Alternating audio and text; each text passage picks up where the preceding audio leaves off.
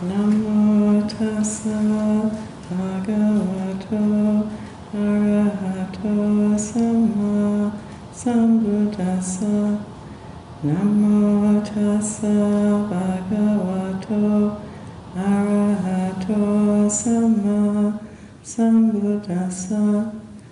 Namo tassa bhagavato arahato samma sambuddhassa. Buddhang dhammang sangham namasami.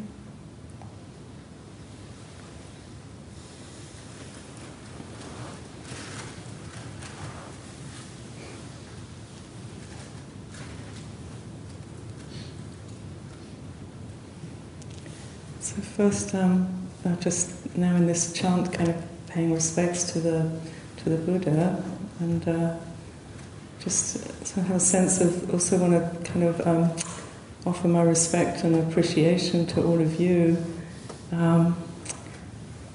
just for your sort of ongoing efforts to keep applying yourself to this work and this practice. And I've enjoyed meeting some of you individually, and others of you just observing the way that we're all kind of moving through this space, and the way that we're kind of generating this field of Sangha together, and kind of silently offering this support for each other to kind of go through our, internal process.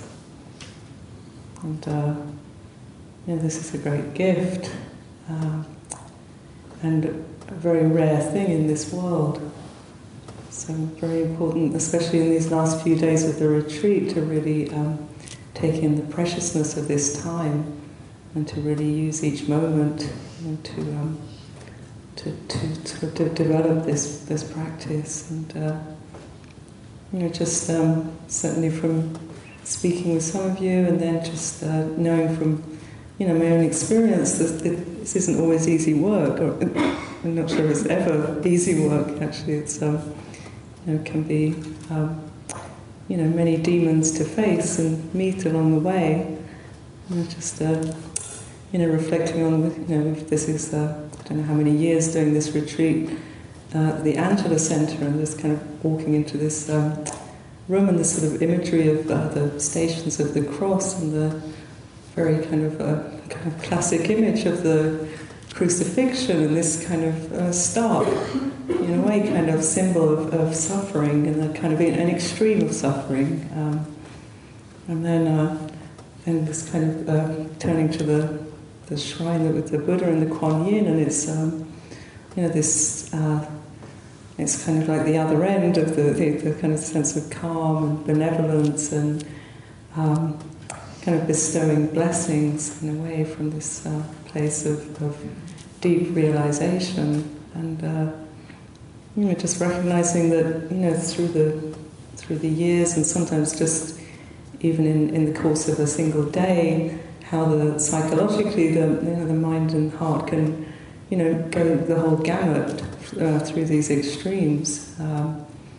Sometimes can just catch us quite unawares. We could be like tum-ti-tum, going along quite peacefully, and then suddenly drop into quite a black hole, and then maybe an hour or so later can be something else happening, or it's just all of these these kind of potentials can happen for us when we start to really engage more consciously with our experience.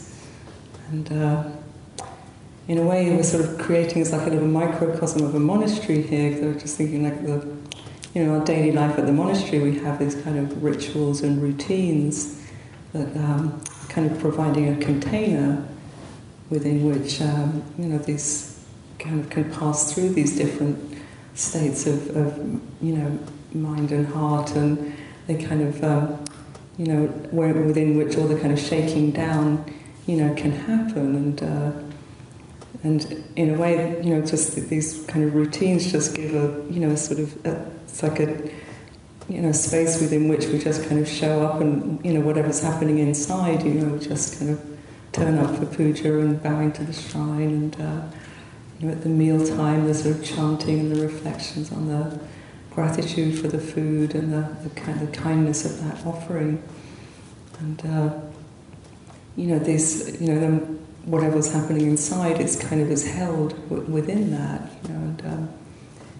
there are also, surely there can be times when someone's really,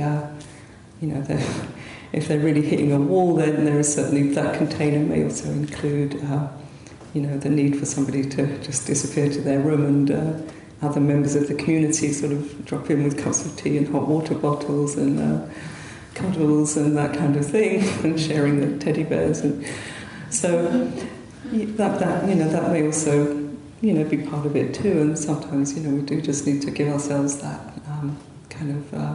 opportunity to just collapse a little bit and let the kind of experience move through. I was just kind of thinking about, what I wanted to share tonight, and I was thinking kind of somehow at this point in the retreat that it might be quite helpful to kind of read it's a version of the night of the Buddha's awakening, and kind of in a sort of somewhat poetic detail describes just some of the various hosts of Mara and so on that he met in that night. And and sometimes this can sound very far from where we are, but I think I'd like to read that and then just offer some reflections on how some of those challenges that the Buddha was meeting that night kind of compare with our daily lives and practice, and these different states of mind and heart that we can move through.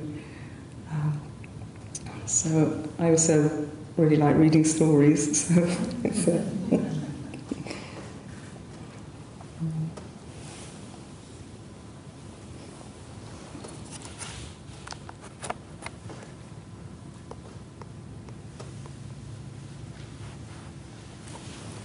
So just as you listen, just really, reflecting on, what it brings up for you, just hearing that, these challenges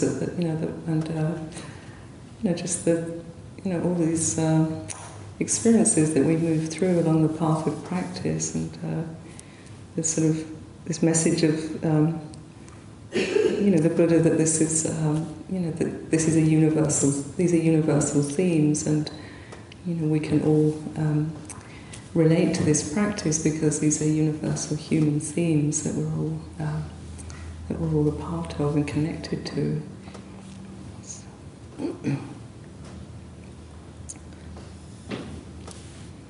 Touching the earth.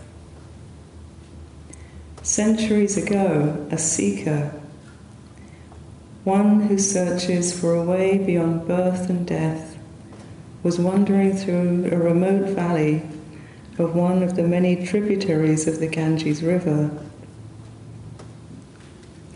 He had been wandering for 6 years, and in the course of that time had studied under teachers, developed meditation, and strengthened his considerable resolve. Most recently, he had been part of a group of 6 ascetics whose view was that the way to liberation opened through disregarding or suppressing the senses. Eating solid food was to be done begrudgingly, if at all. The body was to be chastised and its needs given no attention. In this, as in all his previous spiritual disciplines, the seeker excelled his companions. And yet, he knew that he had attained no superior state and gained no liberating wisdom. At this critical point, reduced to a scrawny creature of little more than flaking skin and bone, he had left the group to intensify his practice in solitude. Finally, he found a grove of trees and took up a sitting position at the root of a fig tree, determined to sit in full awareness, mind bent on investigating whatever might arise in his consciousness. His aim was to see if there could be a way through the shifting manifestations of thoughts, sensations and emotions to discover whether there was some absolute and unshakable state. Yet as he tried to apply himself, he found that his body was now too weak to even sustain sitting upright, nor was his mind steady or clear. Strained and driven only by willpower, it could neither open nor settle into calm. Instead, his mind formed voices that whispered in his inner ear, some accusing, some mocking. Strange visions flitted through the shifting veils of consciousness. He was unable to repel or investigate them. A despondent inertia hovered over him like a vulture. There were some slight sounds and a quiet voice that at first barely made an impression on his mind. Groggy as he was, his awareness still sensed a shift in the gloom of his near-death state. Pulling apart the eyelids which had glued shut, he made out the form of a young woman kneeling in front of him with a dish. "Sujata asks for your blessing, noble one," she said, gently as she laid the dish in front of him. "Please take my offering so that my generosity can be fulfilled." He moved his lips, but his throat could not form words. Yet her kindness touched chords in his heart, and a sense that had been ignored for years began to stir. Before he could form a thought, his head had made a movement of assent, and one skinny hand had lifted in response. Sujata smiled and withdrew, and while allowing the natural instinct to move through him, the seeker found himself carefully scooping a meal of sweet milk rice from the dish, one slow mouthful at a time, until he had consumed it all. Life flowed through his system like the sap that fed the tree under which he sat. Why not, he thought, let nature look after nature? What good is there in fighting against its laws? Why not let it support me in this quest? With his body refreshed and his mind clearing from its near-death delirium, he sat cross-legged and upright under the canopy of the tree and steadied his awareness on the experience of breathing in and out. It suddenly occurred to him that when he was a child he had done just that, quite spontaneously, and it had taken him to a place of natural calm. Eagerly, he picked up the theme. Evening came, and with it shadows and the sounds of the many animals that moved through the night. Sensing this, the seeker's mind entered its own deep shadows and all that lurks there. Fear and uncertainty arose, followed by a procession of moods, apathy, craving, and negativity amongst many others, swelled into a veritable army attacking his resolve. Boredom, sense desire, drowsiness, and passions beset him as he sat there hour after hour.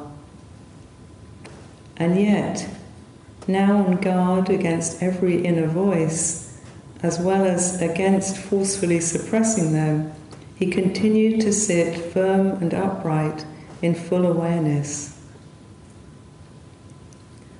The night progressed while the power of these energies seemed to crystallize into one great raging force. It was like a demon battering and tugging him, and it swept into the depths of his heart, where he could hear its seductive whispering. Why sit here under a tree at night alone, wasting your youth? How can anything good come of this painful and impotent sojourn? Why not trust life? Learn as you go through its joys and marvels and challenges. It's late. Take a rest and see what the morning brings. The seeker unified his mind around his resolve and looked for a clear response. Eventually one came. I know you, demon, you're Mara, the deceiver, the voice of death. You're the one who has kept me chasing delusions and running from shadows through life after life and death after death. This time, I'm not moving. You won't shift me with your doubts and empty promises. You know nothing, and you'll get nothing out of sitting here. Death will sweep you away like a twig in a flood, said Mara. And even before that comes, I can call on forces of fear, loneliness, and longing that will drive you to despair and send you running for comfort. You just have one feeble body and a heart awash with confusion. How do you think that your sitting still is going to conquer me? My body is mortal, but I'm not relying on that. My heart may sense fear and craving.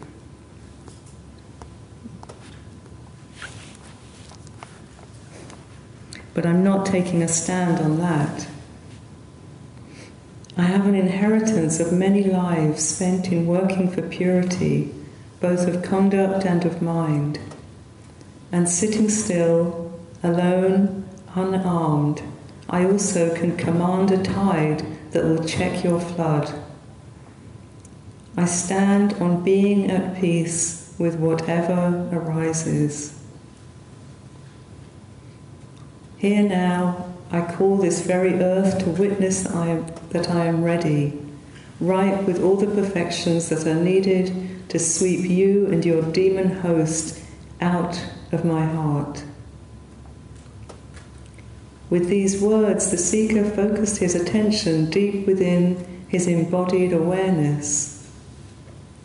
In that calm center, beneath personality, thoughts, and moods, he touched into a rich ground. A response was not long in coming. His firmness grew as he recollected the huge store of virtues and resolves that he had enacted over many lives. And in his mind's eye, the very spirit of the earth rose up like a goddess. Wrapping her long hair into a braid, she twisted it and wrung out of it a great fountain of water that swept through the darkness of the grove. His heart brimmed with confidence and clarity radiated around him. Mara and his entire host had dissolved like mist at dawn. After allowing the clarity and joy to wash their refreshing tides through him, the seeker resumed his introspection. He began recalling the results of acts based on kindness, patience, resolve, and more. The deeds of many lifetimes. He reviewed the processes that determine everyone's life, the pressure, turmoil, and pain that accompanied them, and finally, how they can be put to rest. By the time that dawn had arisen, a deep, unshakable peace had settled within him. He had discovered the release from the grip of death.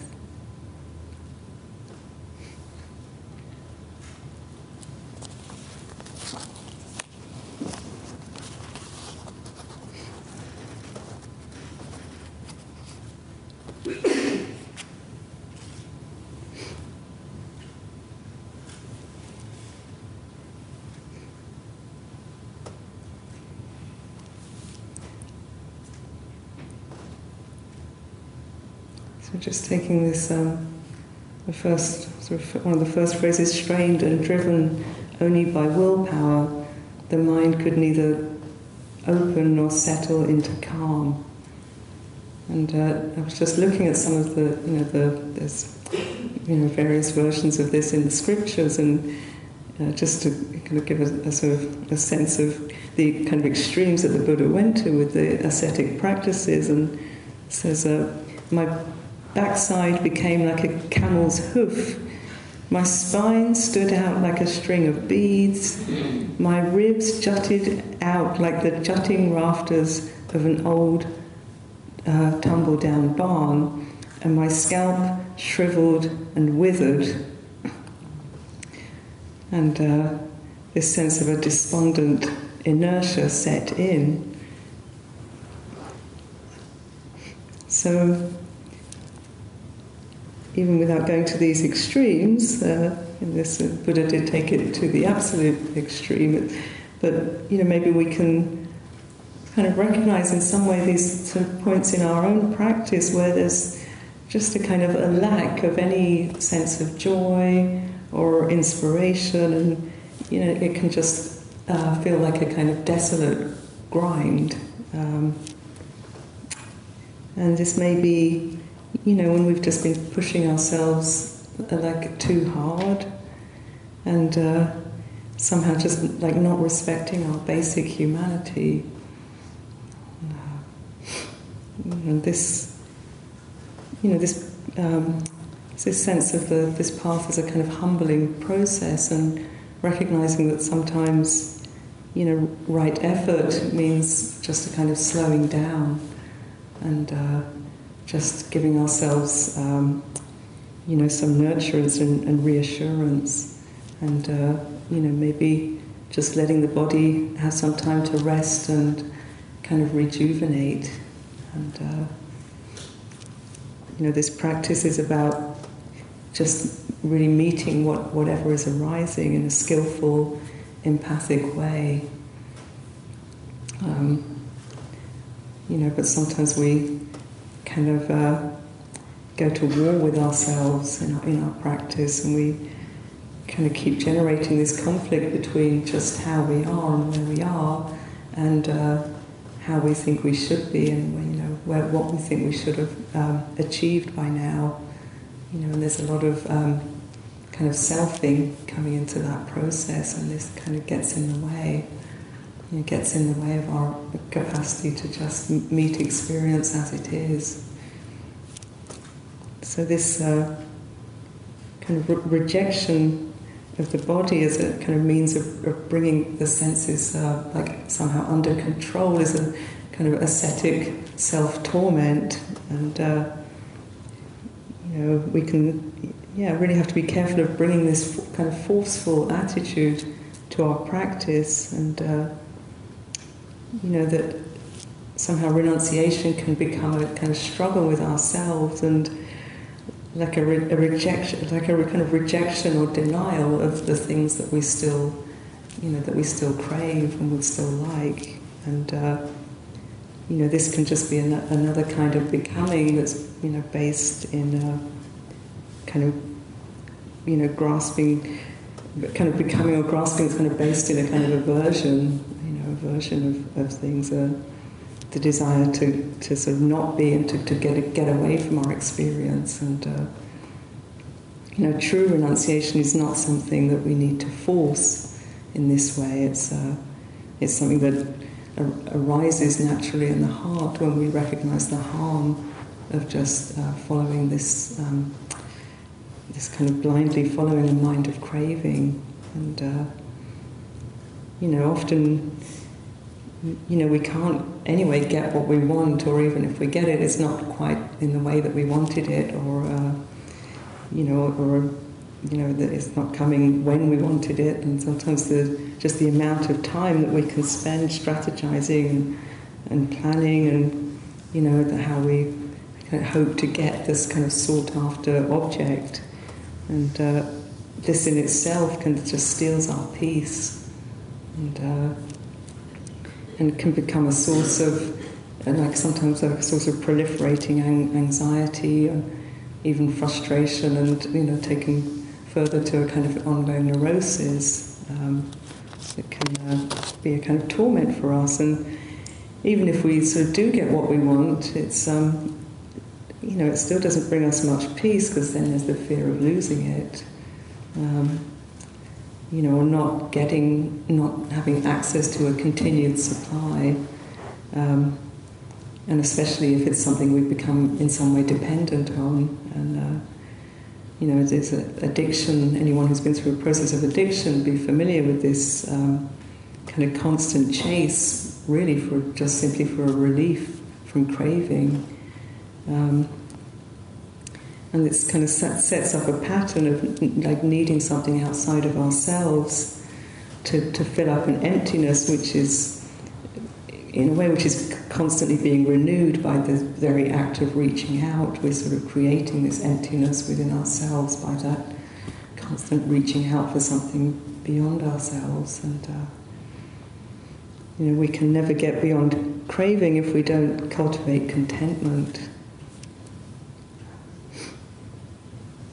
So this supreme effort by the Buddha to starve the senses didn't bring about the release he was searching for, because the body was in a state of kind of exhaustion and distress, and the mind was literally starved of sympathy in this kind of drive for completion of the quest. And we also can sometimes live in this way when we're kind of continuously, our mind is continuously leaking out into the future, and we forget to just attend to our human needs in the present. Just this simple question, of what's needed now. Just to ask ourselves, what's needed right now in this moment, and. It's like we're kind of constantly waiting for just constantly this peace and satisfaction that's going to come sometime in the future, but it's like a kind of ever unattainable, because when we get there, we're, kind of that sort of state of always kind of extending into the future just continues, and we never really kind of just can settle in and enjoy the peace of the here and now. And I was just kind of remembering, like, getting to the end of my life before being at the monastery, getting to the end of a working week, and some sort of be kind of happy or tired, and then kind of happy for the first 2 days of the weekend, and this kind of feeling of depression that could set in on a sort of Sunday afternoon, this kind of feeling of just despondency. And it was just as what was happening was I started this kind of loosening up around the feelings, which there wasn't the time to process in this kind of hurried pace of the week at work. And it's like these kind of difficult feelings and irritations would sort of line up for my attention when they had the space to arise on this supposedly this kind of nice day of rest and recuperation, and would kind of feel assailed, and that could be kind of overwhelming, and in some ways, that's like a little bit, I think, what happens especially for myself, and I think many others, the first few days of a retreat. This can, a lot of stuff is kind of catching up with us, and like all these kind of orphans of consciousness in a way that want to be, all kind of rallying for our attention. And so, this just remembering to really be patient with this, and the sort of the tendency is to just want to kind of push it down again, but this it's like it's not going anywhere. We don't kind of get through anything that way. It's just going to wait for the next opportunity to kind of speak its truth and to be released. And So this, this is the opportunity that we have here. And so just reflecting on the Buddha, receiving this, offering of food, and certainly you probably notice this is something we, very much kind of make much of in the monastic life.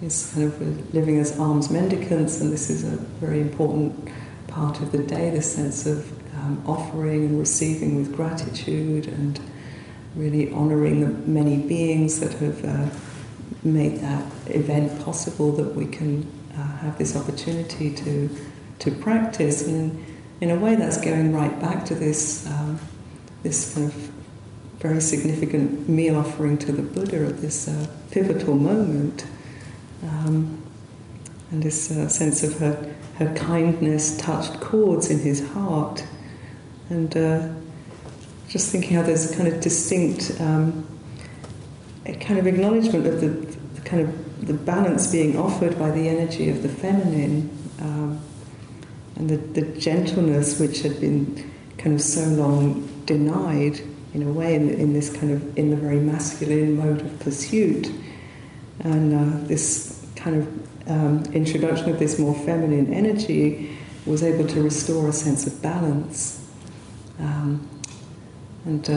Just to be clear, I don't, not so much talking about men and women, but more these masculine and feminine energies that we all can kind of we contain all of that within all of us.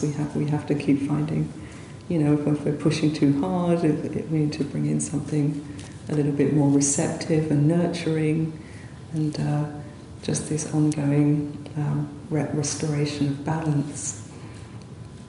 And the sense her kindness touched chords in his heart, and a sense that had been ignored for years began to stir.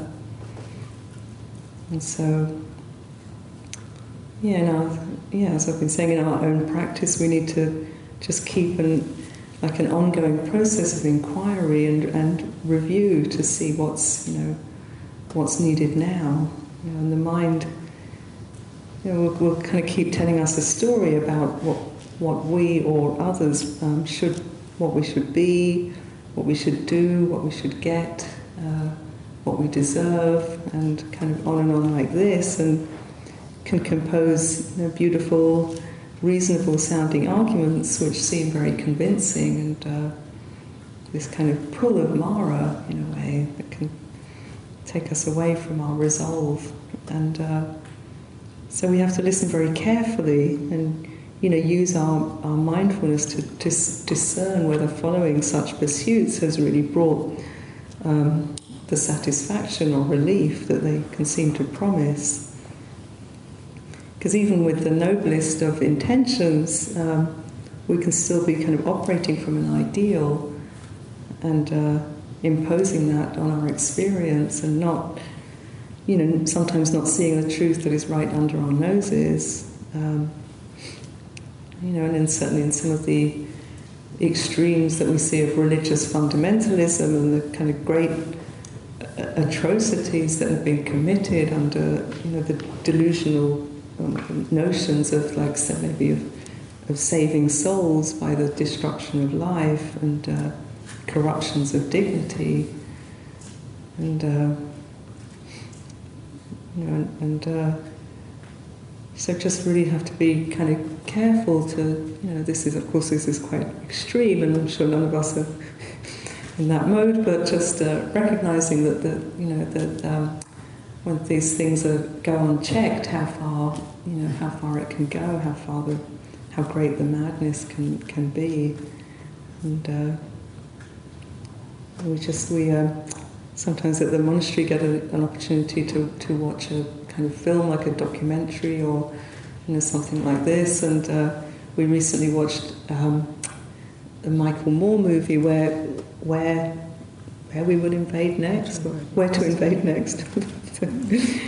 And I'm not going to go into a whole synopsis of what it was about, but one of the scenes was Michael Moore visiting a Norwegian prison, and just very touching to see this whole different relationship to the prison system, and basically the emphasis is on this kind of nurturing of a returning citizen, and by treating them with the kind of respect and decency that they can then take back out into the world when they leave.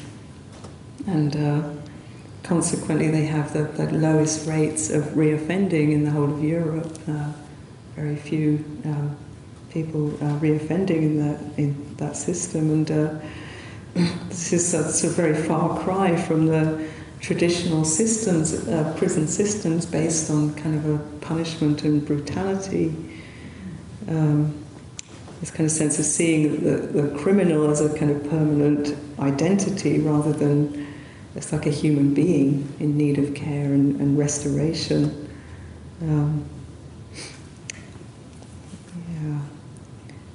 And that, our karma is how we respond to the wrongdoing of others, and just this importance of just recognizing that the inherent human potential, that if the right seeds are nurtured, then the goodness can come forth. And I also have a pen pal who's in prison in Chicago, and been writing for maybe almost 3 years now. And he's, I think, like 1 year, he's 43 and has been in prison for 25 years now. And, in that time has developed a very deep practice, and very much comes through in his writing, and just the way how he meets some of the very difficult challenges of that environment, and with his ongoing Dharma practice, this kind of opening of sensitivity around the heart, and just having to just hold that openness within this system. And he wrote to me recently about a situation where he was kind of wrongly accused of something within the prison, and was put in a kind of solitary confinement kind of tank, whatever, for, I think they call it the hole, for a couple of weeks. And just saying a little bit about that, and it was just very beautiful hearing his reflections on that, because in a way it was like every right to be, for him to feel justified in feeling kind of vitriolic sort of anger and the kind of rage at the injustice of that, and and instead it was like really engaged in this sort of process of inquiry about, maybe there's just some old karmic stuff that I'm having the opportunity to work through here.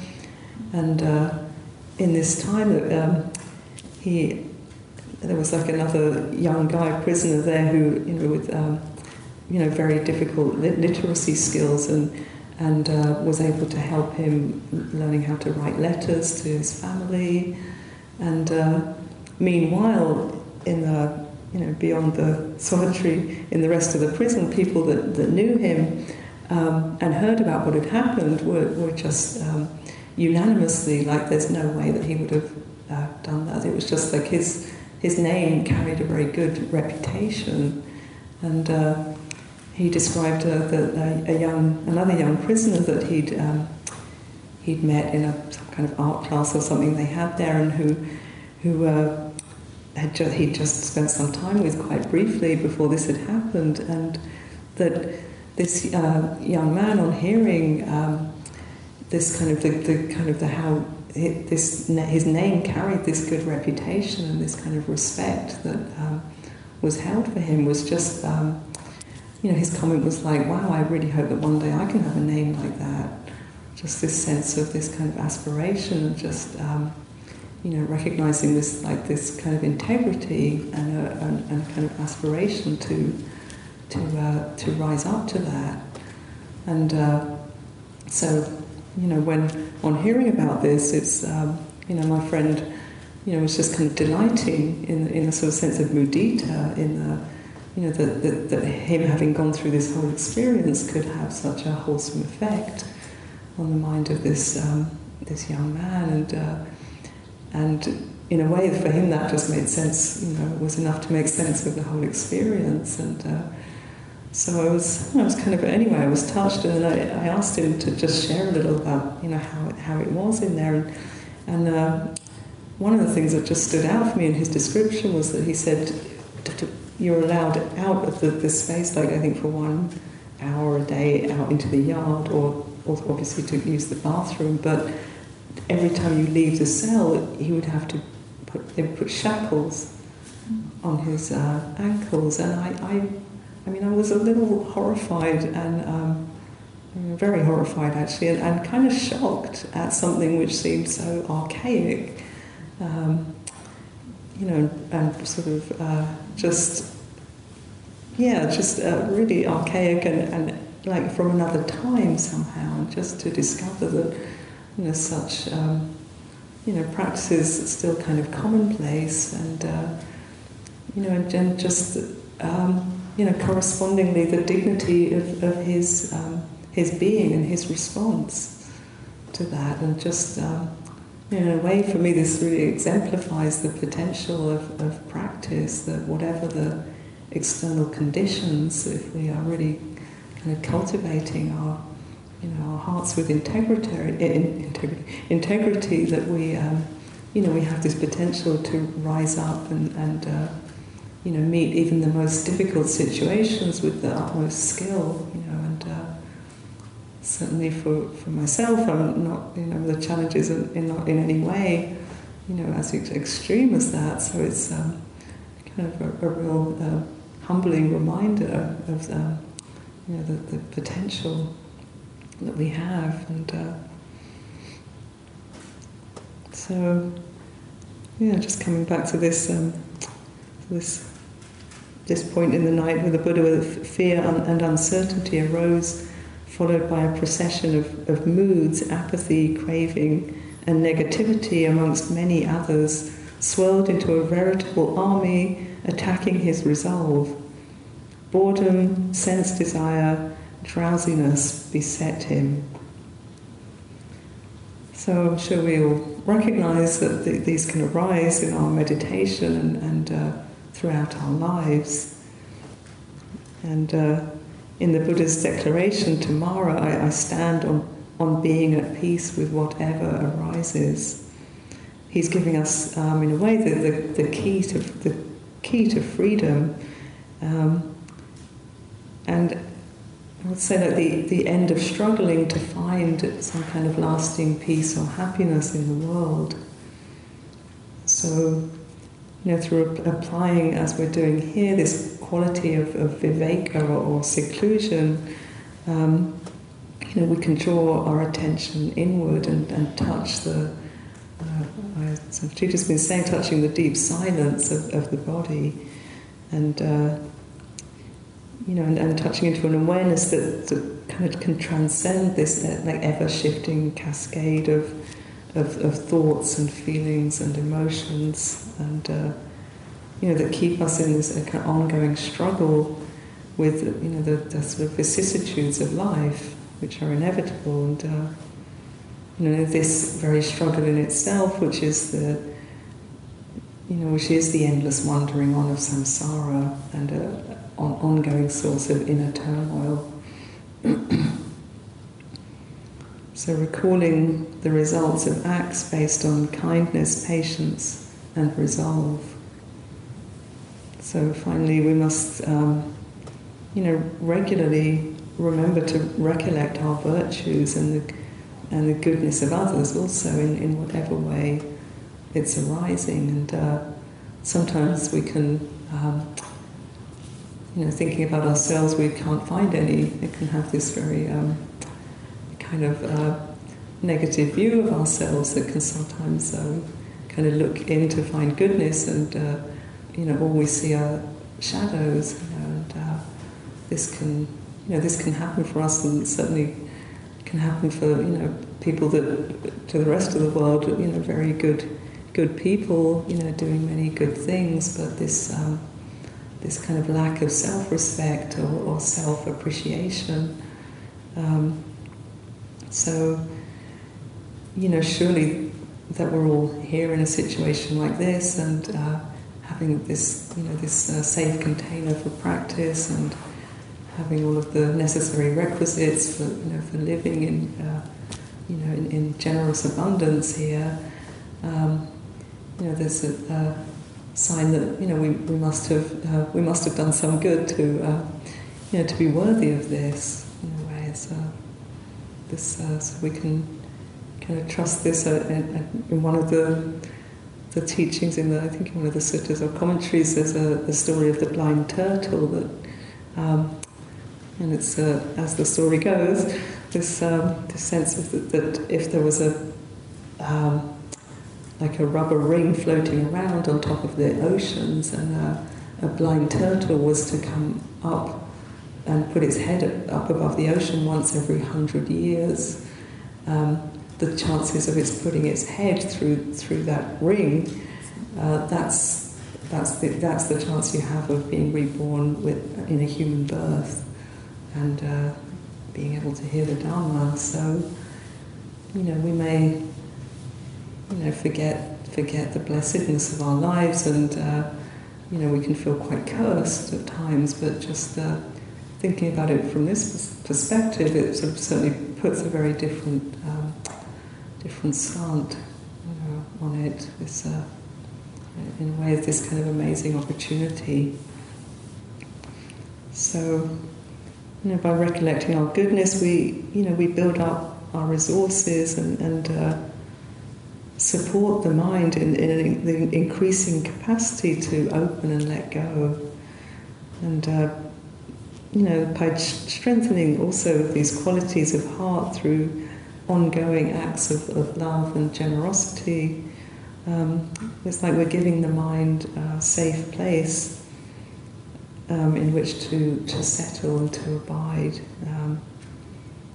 It's like sort of freeing the mind from the need to just keep generating more suffering, and arriving at this place of the unshakable deliverance of the heart.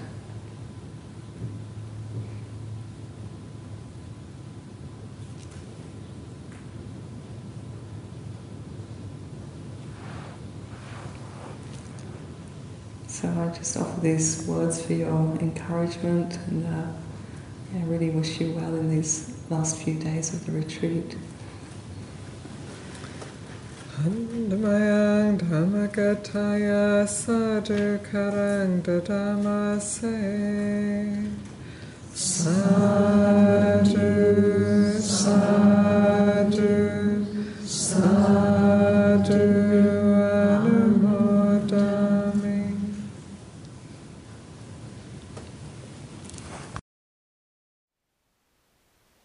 Thank you for listening. To learn how you can support the teachers and Dharma Seed, please visit dharmaseed.org/donate.